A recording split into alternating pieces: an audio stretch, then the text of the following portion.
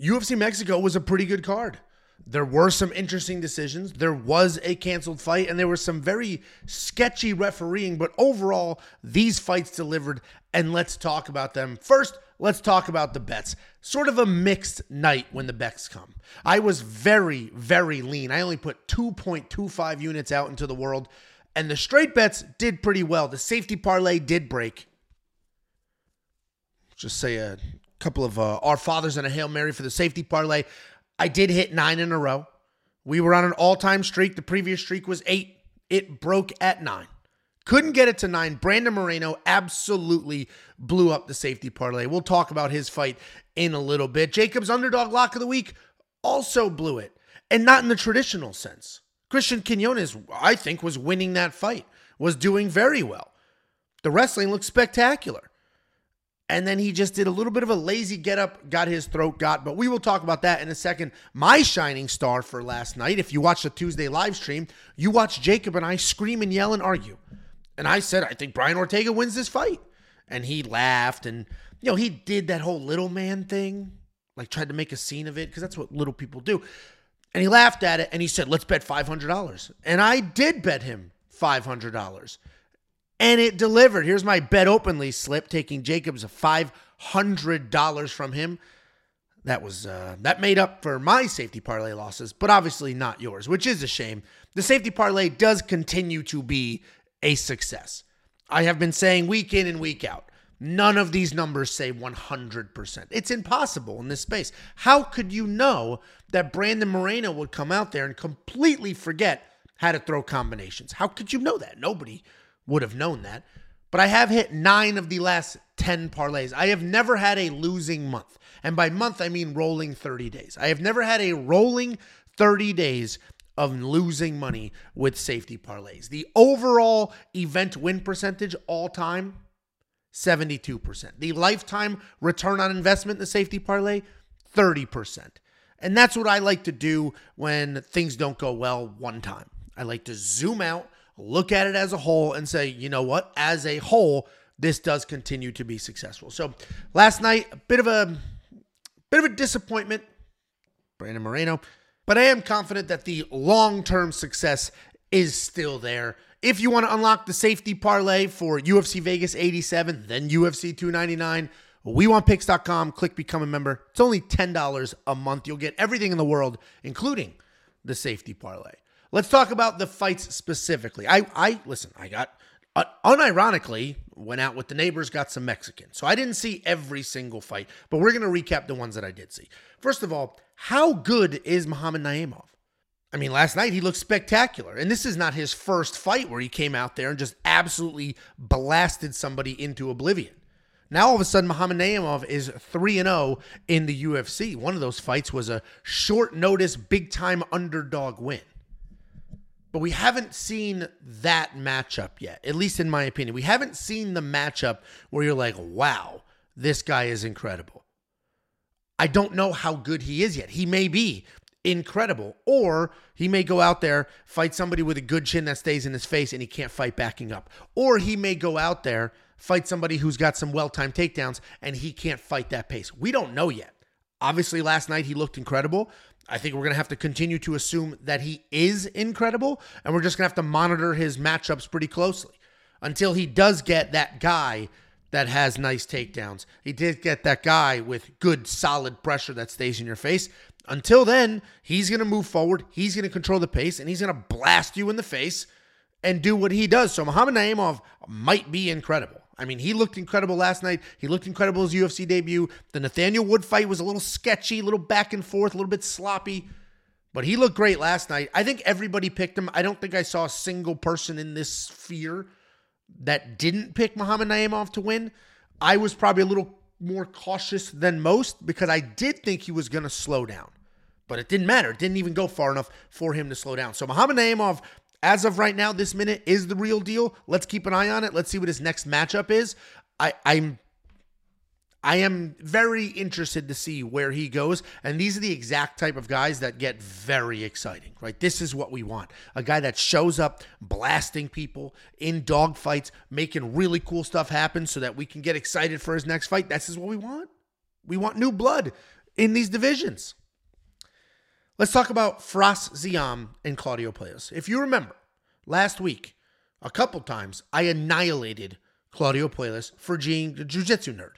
Annihilated him for being a jiu-jitsu nerd. And I picked Firas Ziam to win. So I was correct in the pick. Who cares? I think this might be a bad decision. I watched this fight on mute, so I don't know what the commentators were saying. They may have been agreeing with me. I don't know. I watched this fight on mute, and all I could think was, Claudio Puelles is no longer a jiu-jitsu nerd. In that last fight with Dan Hooker, he was wiping his own ass across the mat, scooting on his back, trying to make something happen. In this fight, he moved forward, threw whatever he could throw, and then shot takedowns. I don't expect every single fighter to be insanely well-rounded, have incredible striking and incredible wrestling and incredible jiu-jitsu. We're just not there as a sport yet, right? We don't have a whole bunch of people that have been doing MMA since they were small children. When that generation comes up, when there's a whole generation of people that have only ever done all of mixed martial arts, that's when we can expect every single person to be good at everything. Right now, we're still in the second generation of fighters. We still have a whole bunch of fighters that are really, really good at one thing, pretty good at two things. I do think the sport has passed up the people that are really good at one thing. We saw that with Carlos Vera and his bullshit 2 weeks ago. We saw that in Claudio Puelles in his last fight. You can't be really good at one single thing. You can't only be a striker and have no takedown defense. You can't only be good at jiu-jitsu and have no takedown offense. Claudio Puelles, I think, crossed through that. You ever see that show Quantum Leap? He fucking quantum leaped himself into a world where Claudio Puelles is now good at two things, not just one thing. It's not just jiu-jitsu anymore. It's no longer leg lock or bust. He was trying real jiu-jitsu moves. Obviously, leg locks are real moves, but those are high-risk type moves in an MMA fight. And B, I think I did A and not one. B, he can wrestle. He can shoot takedowns and get it to the ground appropriately. I'm good with Claudio Puelles and others being good at two things. As long as you also can control if the fight is standing or on the ground, then you're good. And I think Claudio Puelles did an excellent job with that. And let's look at the scorecards. I got a couple of screenshots here. Let's look at the scorecards. Claudio Puelles had mixed scores on every single one of these. No two of cards looked the same. Raul Salas said Claudio Puelles won the first round and the third round. Mike Bell said he didn't win any rounds. And then Chris Lee said he won the second round. Literally nothing aligns on these scorecards for Claudio Puelles. And I don't get it because he came forward, he shot takedowns, and he made stuff happen. And here's what Claudio Puelles did. Here are the statistics for this fight. If we look at the top row, that's the summary of the fight as a whole. Claudio Puelles went 7 of 13 in takedown attempts. He had 7 minutes of control time. And yes, the significant strike numbers are embarrassing for a 3-round fight. But he was all in on the wrestling and the grappling, and I'm good with that. As long as he's not all in on a turtle upside down, I'm good with the forward pressure, shooting takedowns, trying to get it to the ground. That's where he's good. Firas Ziam, only 31 significant strikes landed. It's not as if Firas Ziam landed 197 strikes, so who cares that he was taken down? If we look at each individual round, obviously mixed success in each round, but I personally think you could have given that fight to Claudio Puelles. If you want to say split decision for Firas Ziam, fine.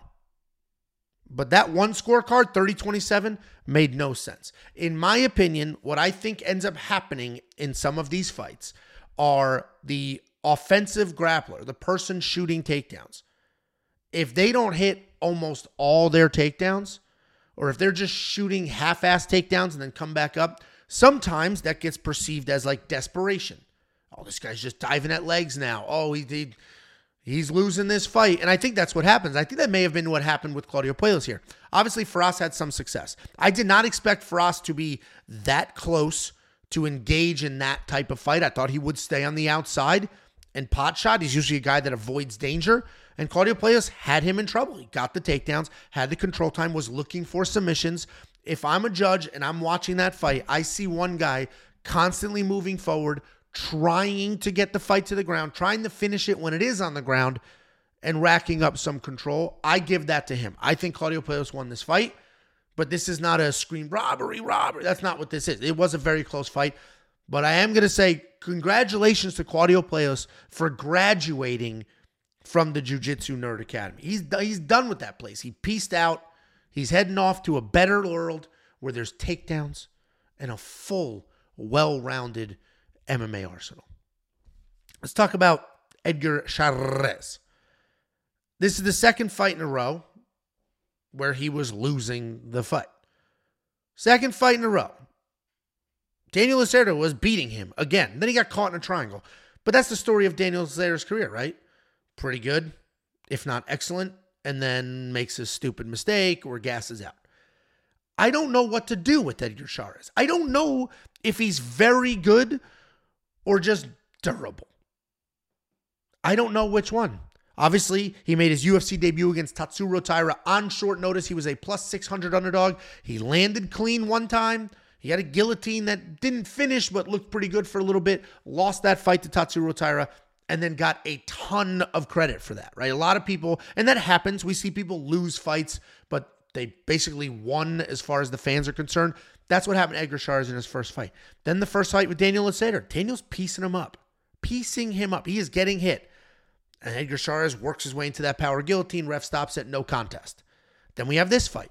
Daniel Lacerda, patient on the outside, also touching up Chairez, takes Chairez down, and then gets triangled. So I don't know if it's like, yeah, Edgar Chairez is just a slow starter. Yeah, he gets hit, but he's got pretty good striking, very good jiu-jitsu on the ground. Or if it's like, nah, he's actually not that good. He's just tough. He's just durable. So people like Lacerda, who have only a couple of minutes of explosion, he's going to beat them. I don't know. I am curious to know what you think. I am curious to see what his next matchup is, because I think if Edgar Chairez gets like a Daniel Zellhuber of the world, who's as long as him, who can fight a technical striking match, I think Chairez gets pieced up. His striking is not that good defensively. He gets hit, but he is tough. He is durable. He can grind. He is gritty. So I don't know. I guess we'll see what happens, but this is a question to you. How good is Edgar Chairez? Is he that guy? Can he have success at this level? Or is it like, no, he lost his first fight, no contest in the second one, and just beat a guy who was literally 0-5-1 in his last 6 fights? I don't know. I guess we'll find out, but I do like that he is a durable guy and he is willing to fight. Let's talk about Rani Barcelos and Christian Quinones. First of all, Christian Quinones was Jacob's underdog lock of the week. And as much as I love shitting on Jacob, I also picked Christian Quinones to win this fight. My perspective was Rani Barcelos is old. He looks old. He's starting to slow down. And Christian Quinones is a dog. There is more than one fight of that dude with his arm basically broken into 11 pieces. And then he just survives, ends up on top, starts raining down punches. So I said, that guy, the dog at home, I'll pick him. And it did look like it was going that way. I think Christian Quinones won the first 2 rounds. The judges were mixed. One judge said he agreed.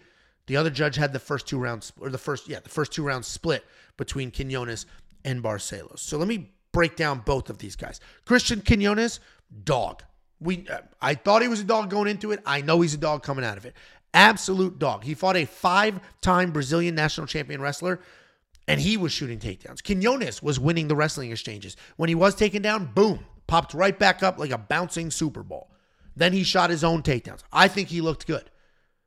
He's got a chin on him. Rani Barcelos cranked a couple of overhands, and Quinones just ate them. But then in that third round, he's standing up all lazy, not protecting his chin, and Rani just sucked it up, and that was the end of that. So let's move to Rani Barcelos. A, great win. B, this is the best he's looked in years. He looked incredible. For a man that I just said is an old man, for a man that I said looks old, is starting to slow down, he didn't look like he was slowing down. He didn't look especially old in that fight. His cardio looked better than ever. And this was at elevation. Rani Barcelos looked great. His striking was pretty good too. It got a little loose. It got a little sloppy there, but he was winging power punches. Good on Rani Barcelos for probably zooming out, assessing his career and being like, I need to beat this kid. I need to beat this kid. And he went out there And he tried to beat that kid, and ultimately he did. So I think both of these guys look great. And I think the takeaway is Hani Barcelos has some life left in him. Maybe he's not aging as rapidly as we thought, and he just can't beat the top 15, top 20. But outside of that, he can beat a lot of these other people. And then we have a guy in Christian Quiñones that's talented, that's insanely tough, insanely durable, but still needs to learn some shit. Standing up with your chin wide up in the air, like not protecting yourself at all, and then that is what it is. He'll learn. This is the fight game. Almost nobody is undefeated. But that was a spectacular fight, and both of these guys looked really, really good. And at the end of the day, obviously, it's easy to have hindsight.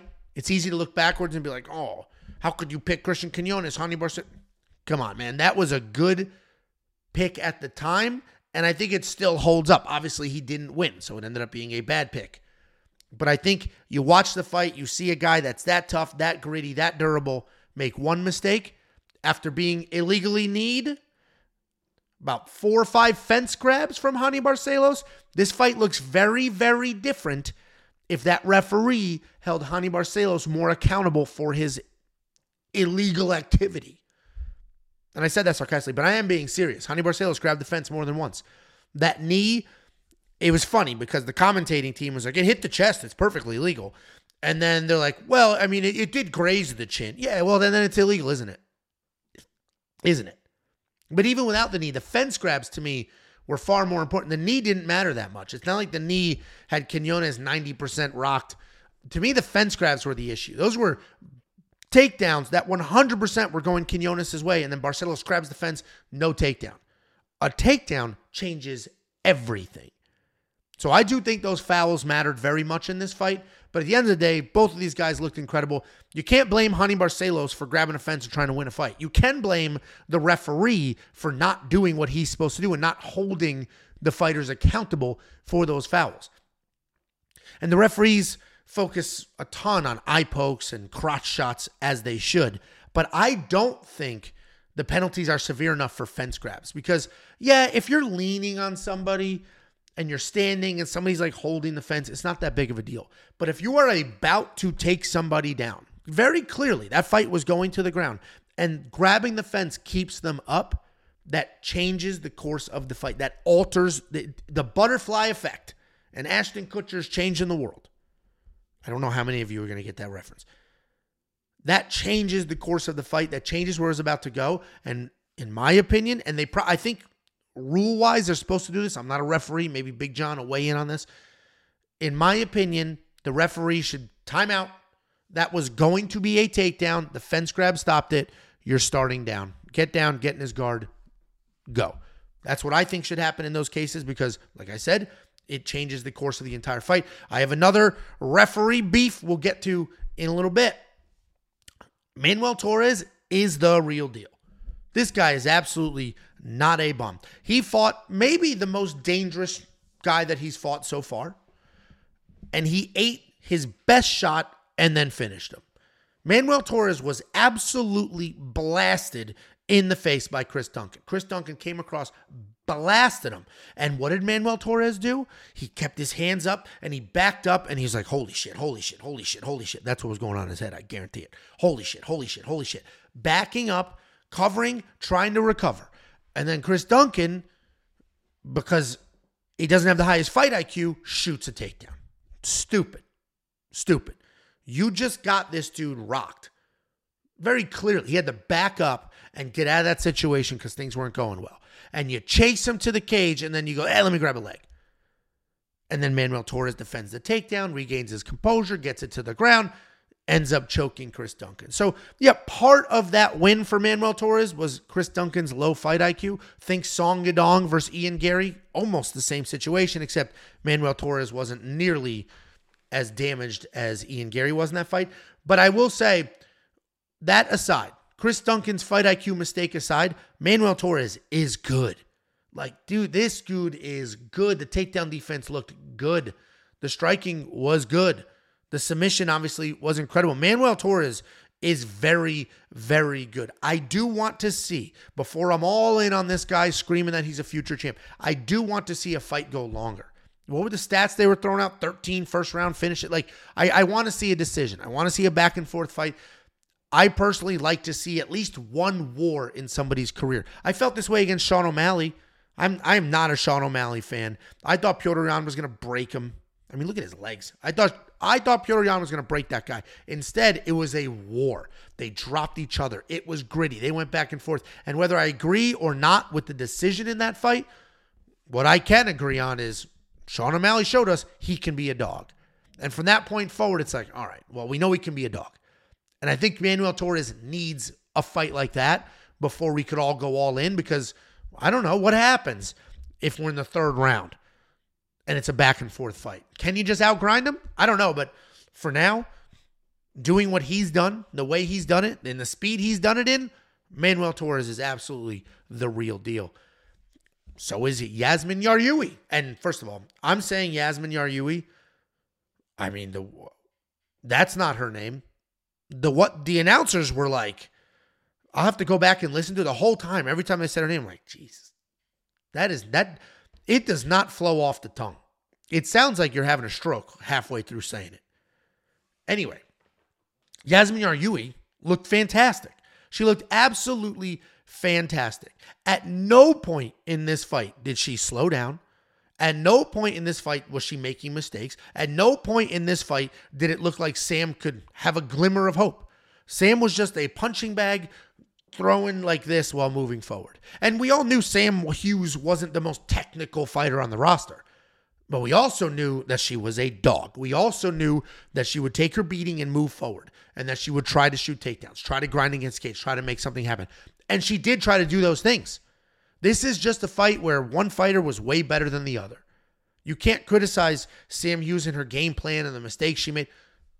She fought to the best of her abilities. And unfortunately for her, her abilities just weren't good enough. And that's the case with every single fighter on the planet except one. There's only one champ, and then everybody under them is just not as good. And that's what happened here. We saw that there are levels to MMA. And Yasmin Yaryui looked incredible. Was just landing clean. Her hands were coming back. Her feet were moving constantly. Her head was moving. She didn't slow down for a half a second. 3 full rounds just pieced up Sam Hughes. And she looked spectacular. She looked every bit of the minus 525 favorite or whatever she was. And frankly, I was going to put her in the safety parlay. And I should have. Hindsight. But I was like, well, Sam Hughes is crazy tough. And obviously I stand by that. Sam Hughes is crazy tough. She just fought somebody that had so much technique, toughness wasn't going to get it done. And here's some toughness. This is the exact same fight. We had somebody with so much technique in Daniel Zellhuber that the toughness from Francisco Prado didn't matter. Doesn't matter how tough you are. When the other person in that cage with you is just that much better, it doesn't matter how tough you are.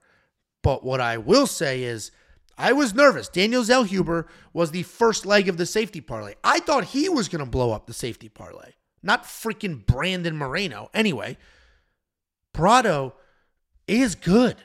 He's very good. He's got a nice tight guard. He moved forward. He threw great leg kicks to the point where Zellhuber's leg was literally deformed. Go look up pictures of his leg. I couldn't find any. Go look up pictures of his leg. It was literally deformed from Prado's leg kicks. Then Prado did a great job. He was connecting. He would work his way in, bob and weave in, and then bang, bang, come to the head. And he was connecting. And then he didn't even stop doing that. It's not as if Prado didn't get a knockout in the first round and then slowed down dramatically. Even when his face looked like this, he was still moving forward, bombing away. So a couple of takeaways here. First, Francisco Prado is tough as shit, has technique, and hits very hard. He is a very good fighter. Second, Daniel Zellhuber is also a very good fighter. And I think his biggest asset, obviously his reach is important. His technique is important. But his composure is incredible. Daniel Zellhuber's ability, yep, I got there. Ability. I added a syllable the first time I said it.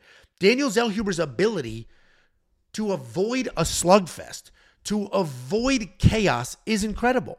Because Prado was coming forward trying to bring chaos. And Zellhuber would just pump and circle. And even when there was a close fight and like that round wasn't perfect, his corner sat him down and said, I need you to pump your jab. He cannot fight you at range, pump your jab. And he sat, yes, coach. And he went out there and that's exactly what he did. He pumped his jab and he fought at range. So now we have a young guy, he's only 24 or something like that, who has composure, who listens to his coaches, who has all the physical attributes, right? He's long, he's in shape, he can be powerful, he's got a good chin. Daniel Zellhuber could absolutely be the real deal. And I'm looking forward to both of these guys' next fights because Prado showed us he's a dog and he's dangerous. Zellhuber showed us that he's composed, he can eat a shot, and he can out-technique people. This was an incredible fight, and I'm looking forward to seeing both of them again. And Brian Ortega is back. And I say that, and there's an exclamation point on the screen, like I'm this huge Brian Ortega fan. I'm not. I love watching him fight, but I didn't go into this. I mean, Brian Ortega has an army of loyalists that love watching him fight, that think he's incredible, and they're huge fans. Great, good for you. I'm not one of those people. I think he's a good fighter, fun to watch. But going into this week, I was getting bullied a little bit by Jacob and the rest of the internet. First of all, how I let a 5'6" tomato-faced bum bully me is crazy. I don't know how I let that happen, but Jacob and I did fist fight, and if you want to see that fight, it's on the YouTube channel. Just go to our channel, hit videos, and you'll see it. Anyway, I said going into this week that Brian Ortega looked good in the first fight. I said that Yair Rodriguez is dangerous. Yair Rodriguez is tough, but he can break. And the comparison was, we have seen Brian Ortega not break. We have seen Brian Ortega take absolute beatings and continue to move forward. But I've seen Yair Rodriguez break. It looked like Max Holloway broke him. Looked like Volkanovski broke him. And I felt like Ortega had some success in their first fight with the takedown. Landed some clean shots, ate whatever came his way, and he could have that same success here. As the week went on, I let the outside noises of the comment section and Jacob worry me a little bit. And then I got nervous and I almost accepted, like, yeah, Yair Rodriguez is going to beat this dude's ass. He's a dangerous striker. Ortega's coming off 2 years away, year and a half away. I messed up. I shouldn't have picked Ortega. And on the live stream, when I did my breakdown, and I said Ortega would win, Jacob did his puffed chest bullshit, said, I'll bet you $500 on Bet Openly that Yair Rodriguez wins. And I took that bet, mostly because the camera was on. I didn't want to look like a bitch in front of everybody on the internet, because I never would have taken that bet otherwise. And I'm glad I did, because it cashed. I have $500 of Jacob's money in my pocket. If you want to see the Bet Openly ticket, we've posted that as well. But either way, couple things. Yair Rodriguez does have a quit button. He breaks. And it sucks because he is so talented on the feet. I mean, he was doing whatever he wanted to on the feet. But then as soon as they were in a clinch position, he got taken down. He quit. He literally quit he didn't quit just one time in this fight. He quit every single time he was taken down. Did almost nothing. Early, he's moving his legs. He's trying to make something happen. And then later, after he felt some Ortega pressure, I don't know if Yair Rodriguez gassed or what, but that dude broke. Just straight up broke. Didn't do anything. Ortega survived. I don't know how. And then he came forward and grinded out a win. The fact that Ortega basically broke his ankle before the fight started also was like, shit, this $500 is gone. But then he looked totally fine, shook it out. I've rolled my ankles many, many times. I just have, I don't know what up, weak, I'm going to say weak. I have weak ankles. I've rolled them a lot. Actually, here's a little peek into our home life. I've got 2 little girls. At night, we do secrets. I don't know why they call them secrets, but we just say something stupid. 5 sleeps till your friends come over. Stupid shit like that. And last year, I'm walking with my daughters. Just one. The other one was at school. And it was the fall, and there was leaves everywhere, and I'm walking on the sidewalk, and I rolled my ankle, and I ate shit into a pile of leaves. And it hurt. And she's cracking up laughing. What an asshole. Cracking up laughing. And now, every single night when we do these bedtime secrets, one of them is, Secret number 5, Daddy fell in the leaves. It's been like that for 2 years. So my ankles suck. And it takes me more than 30 seconds to shake off a rolled ankle. Somehow Brian Ortega didn't even need 30 seconds. He jumped up real quick like, oh shit, grabbed it with his hand, and then he's bouncing around on it, moving, nothing happened. So Brian Ortega looked incredible. We know for a fact he does not have a quit button, but he gets his ass beat by Ilia Topuria. Ilia Topuria beats this dude's ass. He's not getting taken down with those sloppy ass Ortega takedowns. He's landing all the power in the world. And we know that Ilia can go 5 rounds. So Ilia Topuria beats the shit out of Brian Ortega. That is not the fight they should do next. Brian looked great after he looked terrible. Let's get him another win so he can look great the whole fight, see what that looks like, and go from there. But good for Brian Ortega. Won me $500 made up for anything that the safety parlay did not deliver on. And speaking of that safety parlay, Brandon Moreno was the second leg of the safety parlay. If you don't know what that is, I do a parlay every single week. I call it the safety parlay because I trust it. I believe in it. It has incredible long-term success. We're on a 9 parlay win streak heading into this event. And the parlay was Daniel Zellhuber and Brandon Moreno. I was worried about Daniel Zellhuber blowing it. That couldn't have been further from the truth. Brandon Moreno blew it. And I'll tell you, I could sit here and be like, oh, robbery, because it was a controversial decision. I think most of us agree. I could say robbery and try to hide behind that. No, I think Royval won this fight. I would have scored it for Royval. Absolutely would have scored it for Royval. 2 things. 1, Brandon Moreno looked like he forgot how to throw combinations. This dude just ducks his head, backs up, and then when long-ass forward pressure Royval comes in, Moreno just wings a punch. And he was connecting. Right, the left side of Royval's face was beat up, or the right side, I don't know, the camera, was beat up. But dude, this is a 5-round fight, and all you did was wing overhands. How the hell was Brandon Moreno champion? So now the question becomes, was Brandon Moreno always this bad? Or was this just a one-off situation? And somebody commented, I believe on my DraftKings video, when I'm like, oh, Brandon Moreno's going to win. Probably, I was almost positive he was. I put him in the freaking safety parlay. Somebody said, but Brandon's never won in Mexico. And it's like, yeah, well, neither has Royval. Who cares? Well, Brandon still never won in Mexico. And actually, I keep saying Brandon, which doesn't help, because I did that last night. I'm sitting there. It's freaking midnight. I'm exhausted. I've got my laptop ready to go, and I don't want to karma anything, so I haven't typed up the safety parlay 1 yet because I don't want to karma it in reverse. So I'm just sitting there waiting, and then they announced, by split decision, Brandon. I was like, yes! The dog was like, what the fuck? And then I realized, oh, they're both named Brandon, and Royval was raising his arm, and it still took me a couple seconds to register. I'm like, this idiot thinks oh, shit, his name's Brandon too. Anyway, in all seriousness, though, Brandon Moreno looked terrible. He looked terrible. And you can't blame cardio because he looked terrible from the jump. It's not like he slowed down. And yeah, Royval sped up. Royval picked up the pace. Royval did better as the fight went on.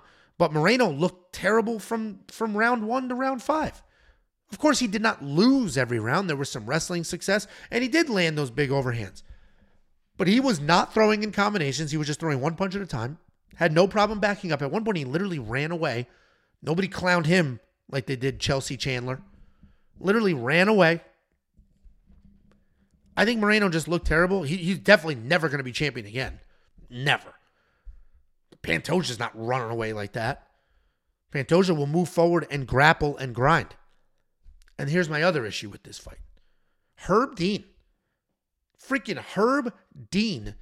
Brandon Moreno would have a body lock or top control for 30 seconds. And Herb Dean is like, oh, you got to go. Let's go. Get up, move. Separating him off the cage, standing him up off the ground. When they were just feeling out range, I need activity. Dude, your job is to make sure that the fighters follow the rules and are safe. That's it. Your job is not to make sure the fans are entertained. That's not your job. So to separate those fighters for the fans' sake is bullshit. To tell them to engage when it's early in the fight and they're feeling out range is bullshit. to get Moreno off of Royval against the cage because, I mean, he had him against the cage. He's landing knees, nothing insane, but he's doing something to separate that is bullshit. Herb Dean's refereeing in that fight was insane. That is not your job. Your job is to make sure that those fighters are safe and to make sure they follow the agreed upon rules.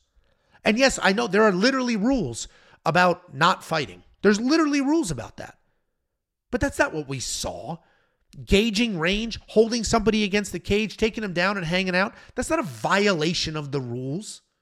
It's insane that Herb Dean did that. And I'm genuinely upset.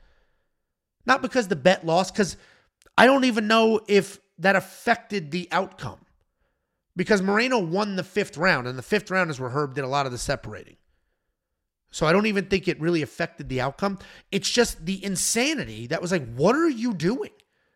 What are you doing? Why are you weighing in on this? Leave this alone. Unless there's a foul, unless there's a rule break, unless somebody is like in danger or hurt, stay the hell out of the way. Dude, and this sport passes people by. It is crazy. We talked about Rogan being sort of too old in his mindset for the commentary last week. And now it's like, is Herb Dean just too old to be reffing? I wouldn't think reffing had an expiration date on it. And maybe it was just one bad night with some bad decisions, because I love Herb Dean. I mean, he's an OG guy. He's been here forever doing this before it was cool to do this. So I don't want to disparage Herb Dean's entire career, even though he does have a couple of sketchy fights in there. But when you ref thousands of fights, of course, not everybody's going to agree with every single thing you do. Reffing is 1,000 times harder than judging. When you're reffing, you have to make a split-second decision that could change a fighter's life. Or if you don't make a decision, it could ruin a fighter's life. So reffing is insanely hard. Insanely hard. I've never reffed an MMA fight, but I've reffed plenty of wrestling matches, and even that is hard. You call 2 and you're wrong. It's like, oh, fuck, I changed the whole... I get it. It's insanely hard. And I'm not trying to disparage Herb Dean his entire career.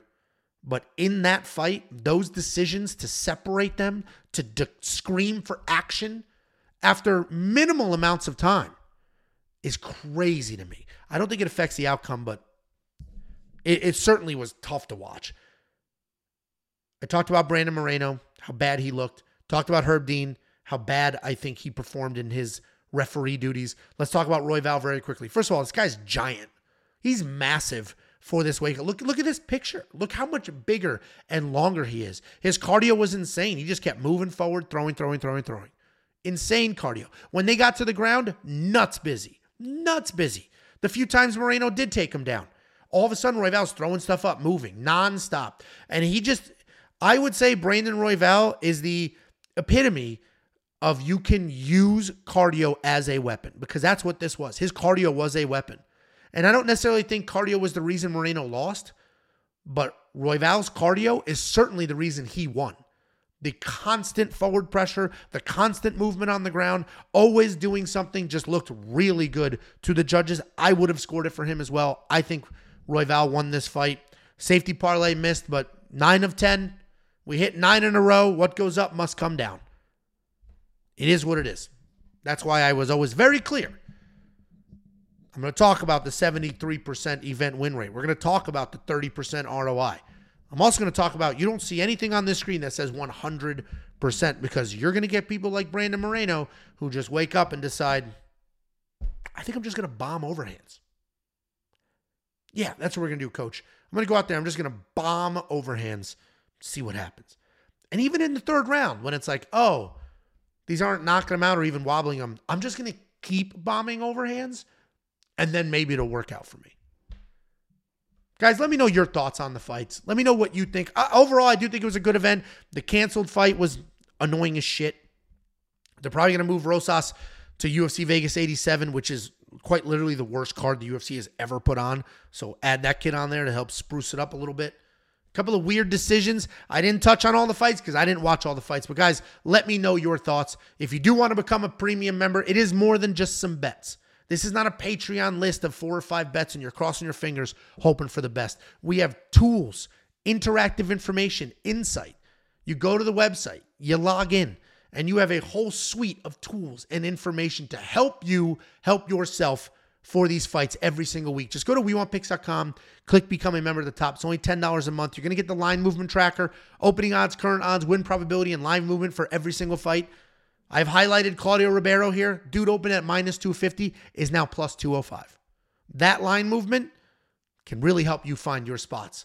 You're also going to get the detailed data, metrics, and analytics, 38 columns of information to help you find prop bets, help you avoid bets that don't make sense. You're going to get the safety parlay. You're going to get all the picks, the bets, the round line leans, and more. WeWantPicks.com. Just click Become a Member at the top.